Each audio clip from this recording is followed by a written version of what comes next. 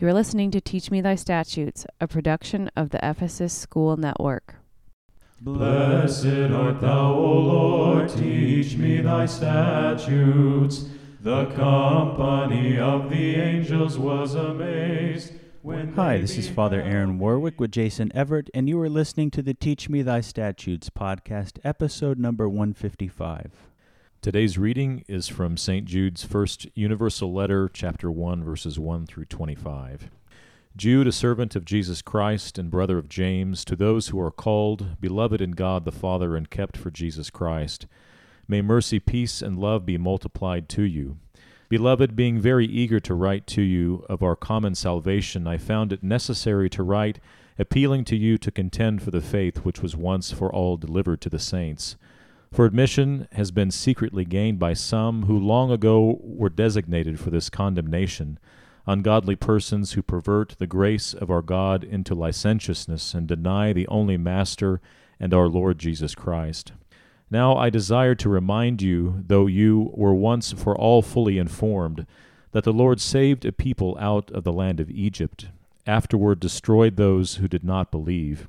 And the angels that did not keep their own position, but left their proper dwelling, have been kept by him in eternal chains in the nether gloom until the judgment of the great day, just as Sodom and Gomorrah and the surrounding cities, which likewise acted immorally and indulged in unnatural lust, served as an example by undergoing a punishment of eternal fire. Yet in like manner these men in their dreamings defile the flesh, reject authority, and revile the glorious ones. But when the archangel Michael, contending with the devil, disputed about the body of Moses, he did not presume to pronounce a reviling judgment upon him, but said, "The Lord rebuke you." But these men revile whatever they do not understand, and by those things that they know by instinct as irrational animals they are destroyed. Woe to the ungodly, for they walk in the way of Cain, and abandon themselves for the sake of gain to Balaam's error, and perish in Korah's rebellion. These are blemishes on your love feasts, as they boldly carouse together, looking after themselves, waterless clouds carried along by winds, fruitless trees in late autumn, twice dead, uprooted, wild waves of the sea casting upon the foam of their own shame, wandering stars for whom the nether gloom of darkness has been reserved forever. It was of these also that Enoch in the seventh generation from Adam prophesied, saying, "Behold, the Lord came with his holy myriads to execute judgment on all, and to convict all the ungodly of all their deeds of ungodliness, which they have committed in such an ungodly way, and of all the harsh things which ungodly sinners have spoken against him. These are grumblers, malcontents, following their own passions, loud-mouthed boasters, flattering people to gain advantage. But you must remember, beloved, the predictions of the apostles of our Lord Jesus Christ. They said to you, in the last time there will be scoffers, following their own ungodly passions. It is these who set up divisions, worldly people devoid of the Spirit. But you, beloved, build yourselves up on your most holy faith. Pray in the Holy Spirit, keep yourselves in the love of God, wait for the mercy of our Lord Jesus Christ unto eternal life, and convince some who doubt, save some by snatching them out of the fire. On some have mercy with fear, hating even the garment spotted by the flesh. Now to him who is able to keep you from falling and to present you without blemish before the presence of his glory with rejoicing, to the only God, our Savior, through Jesus Christ our Lord, be glory, majesty, dominion, and authority before all time, and now and forever. Amen. So today's reading is a bit lengthy in comparison to most readings from our lectionary, but it's because it includes the entire letter written by Jude. Father, what can you tell us regarding this letter, such as its intended audience and purpose? You're right. Today's reading is longer than the readings we normally have on our podcast. On the other hand, since today's reading is actually the entire book of Jude, we can hear that Jude is much, much shorter than most books in the Bible. So there are several fascinating aspects of Jude, I think, but as always, it's necessary for us to have some context to fully appreciate. Like what, Father? Well, I think we should begin by looking at the bigger picture. Okay, we've talked numerous times on previous episodes about the fact that the dispute between Peter and Paul that is memorialized for us in the Epistle to the Galatians is central to our understanding of the New Testament. But what can often get lost in that is that the dispute was really more broad than just between Peter and Paul. In fact, it also involved James as well as John. And how so? Well, if you look at Paul's account of the dispute, again in the Epistle to the Galatians, he notes it was when certain men came from James that Peter began, in Paul's words, to play the hypocrite. It was when James sent people that Peter started to withdraw from the Gentiles and not share full table fellowship with them, as Peter had done when it was just him and Paul with the Gentiles. So we can see from this, as well as St. Paul earlier mentioning James, how when he went to visit Peter and James, as well as John initially, after his conversion and the 3 years after that in the wilderness, that those three had no problem with Paul's teaching and bringing in the Gentiles. We can see that James was also involved in this dispute and was essentially on the side of Peter, inasmuch as Peter was withdrawing from the Gentiles only after people associated with James were there with Peter. So again, the dispute was more broad than just being between Peter and Paul. It was really more between Paul on the one side and Peter and James and perhaps even John and the other disciples on the other side. That's good information, Father. And so how does that relate back to Jude? Well, Jude is noted at the beginning of the epistle as James's brother. And I think that's important because quite likely Jude was on the side of James in this initial dispute between Paul and then Peter and James and the others. Now, of course, for those who have forgotten or are not as familiar, we should remind that the dispute, of course, was settled. And it was settled because, according to Galatians, Paul withstood Peter to his face and confronted him. And ultimately what came out of that was Peter and James's side relenting and agreeing that Paul's teaching was correct, that it represented the teaching of Jesus, as well as what we now call the Old Testament, what they called simply Scripture. And that as Paul attested, the Gentiles did not have to become Jews to be part of God's covenant community. That is to say, they did not have to observe the commandment of circumcision nor the Mosaic Law in its entirety, but that they had to put their trust in God as the one who provides salvation. And then, of course, there were a few basic moral teachings from the Mosaic Law they were asked to follow. And like all of us, then they had to follow Jesus' teaching about forgiving others because you yourself have first been forgiven by God. Okay, so I see the connection between James and Jude and also how that could relate to Peter and Paul's dispute with Peter, James, and Jude on the one side of the argument and Paul on the other. And so then how does that relate to Jude's epistle? The connection is in the fact that we can see many similarities to the epistles of James, Peter, and Jude. And just from a high level, the main similarity would be that these epistles serve as what we might call a corrective against those who misunderstood Paul's teaching. Would you explain what you mean by that? Yeah, so Paul talks about freedom. Paul talks about being free from the Mosaic Law, not being under the law or under the curse of the law any longer. Paul talks about being justified or saved by grace and not by works. And Paul really has to stress these points because his audience, he was clearly in the minority of the Jews in his understanding of Scripture and his openness to bringing in the Gentiles. But in stressing these things, of course, one can often be misunderstood.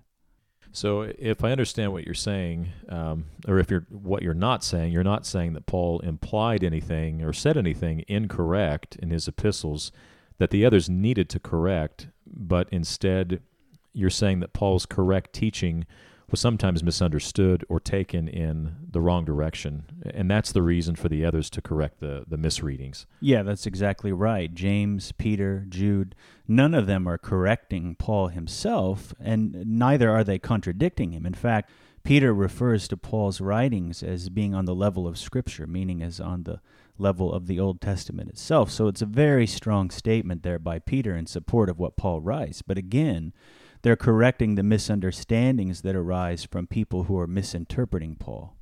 And then what or how are they misinterpreting those? The notion of freedom, for example. So Paul says you're free from the Mosaic Law. Well, as Jude points out, as well as James and Peter in their epistles, that does not mean that you're free to do whatever you wish.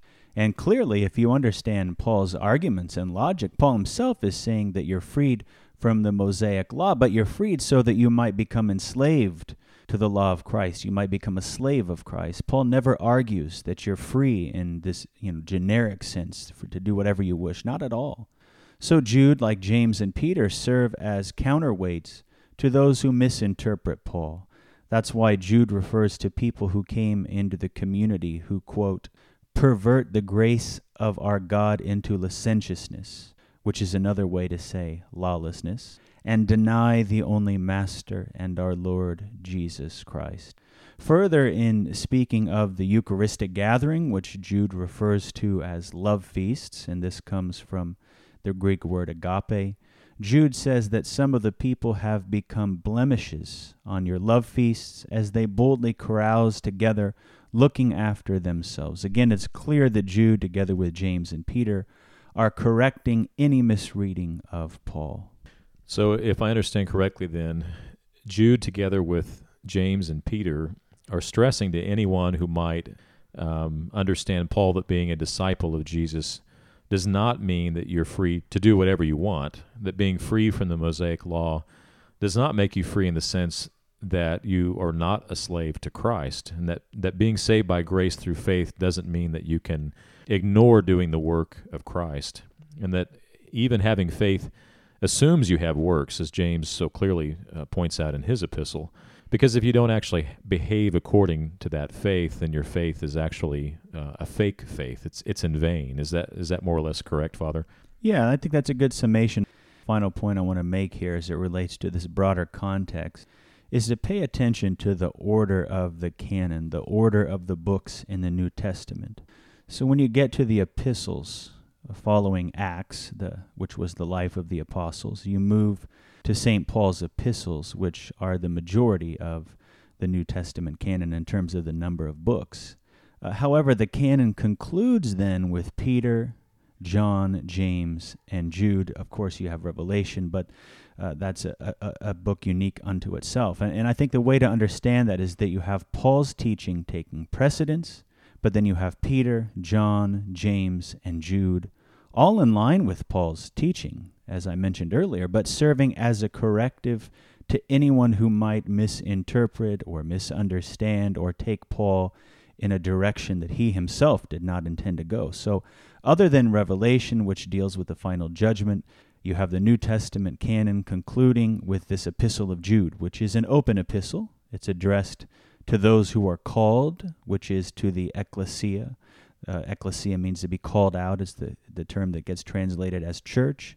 And the canon concludes with a reminder that even as we have been freed from the Mosaic Law, we are not lawless. We are slaves to Christ, and thus we are enslaved to the law of Christ. We have a law, but that law which is based on mercy and compassion and forgiveness leads to true freedom and not the false freedom promised by those who are lawless, those who promise that we're just free in a more generic sense.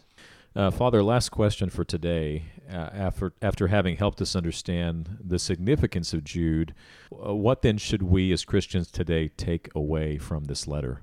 Well, good question. I think most especially for those of us Christians in America, the takeaway is clear based on what we've discussed. We hear and talk about freedom all the time in our culture, and what Jude is teaching us is that true freedom does not mean being lawless or being free in some sort of generic sense. It doesn't mean doing what you want whenever you want.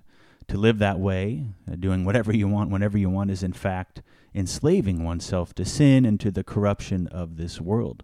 But rather, that true freedom is found in submitting to the law of Christ, to becoming his slave. In doing so, you're no longer enslaved to your past, and you're no longer enslaved to your sins. You're offered a new life, and being offered that, you forgive those who sinned against you, and you offer them second chances and a new way of life, just as you've been given that new way of life. And then finally, to understand, we've said before, that salvation by grace through faith, as Paul referred to it, means that salvation is free of charge, but with a charge, meaning doesn't cost you anything up front. It's free in that sense, but it comes with the giving of a commandment, the giving of a charge that you do something, that you behave towards your neighbor and towards your enemy in a certain way, namely with the same grace and forgiveness towards them that God offered you. And we too often, like those who misinterpreted Paul, we stop short of that full sentence. We often say or think and speak about salvation as being free of charge, and we tend to minimize or neglect that being free of charge, it still comes with a charge, with a commandment. And Jude serves to help us remember that we cannot cut off the sentence in the middle. If we're accepting salvation as being free of charge, then we cannot neglect the charge, the commandment that comes with it. Thank you, Father.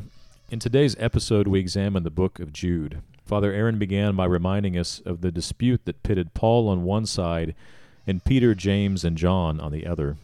This dispute was eventually settled in favor of Paul's teaching, which was that Gentiles did not have to become Jews to become part of God's covenant community.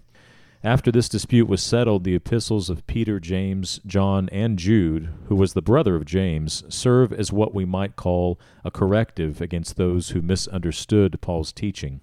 One important element of Paul's teaching was the notion of freedom. Paul teaches us that we are free from the Mosaic Law, but that does not mean that we are free to do whatever we wish, which is what the epistles that follow Paul's writings in the New Testament point out. If we properly understand Paul's arguments and logic, we understand that we are freed from the Mosaic Law so that we might become a slave of Christ. And so we are not lawless, but as slaves to Christ have the law of Christ, which is based upon mercy, compassion, and forgiveness, leads to true freedom and not the false freedom promised by those who are lawless. Living without the law of Christ is to do whatever we please. To live that way is, in fact, enslaving oneself to sin and to the corruption of this world. Thank you for listening to Teach Me Thy Statutes. We hope you tune in next week for a new episode. Alleluia, alleluia, glory to thee, O God. Alleluia, alleluia, alleluia, glory to thee.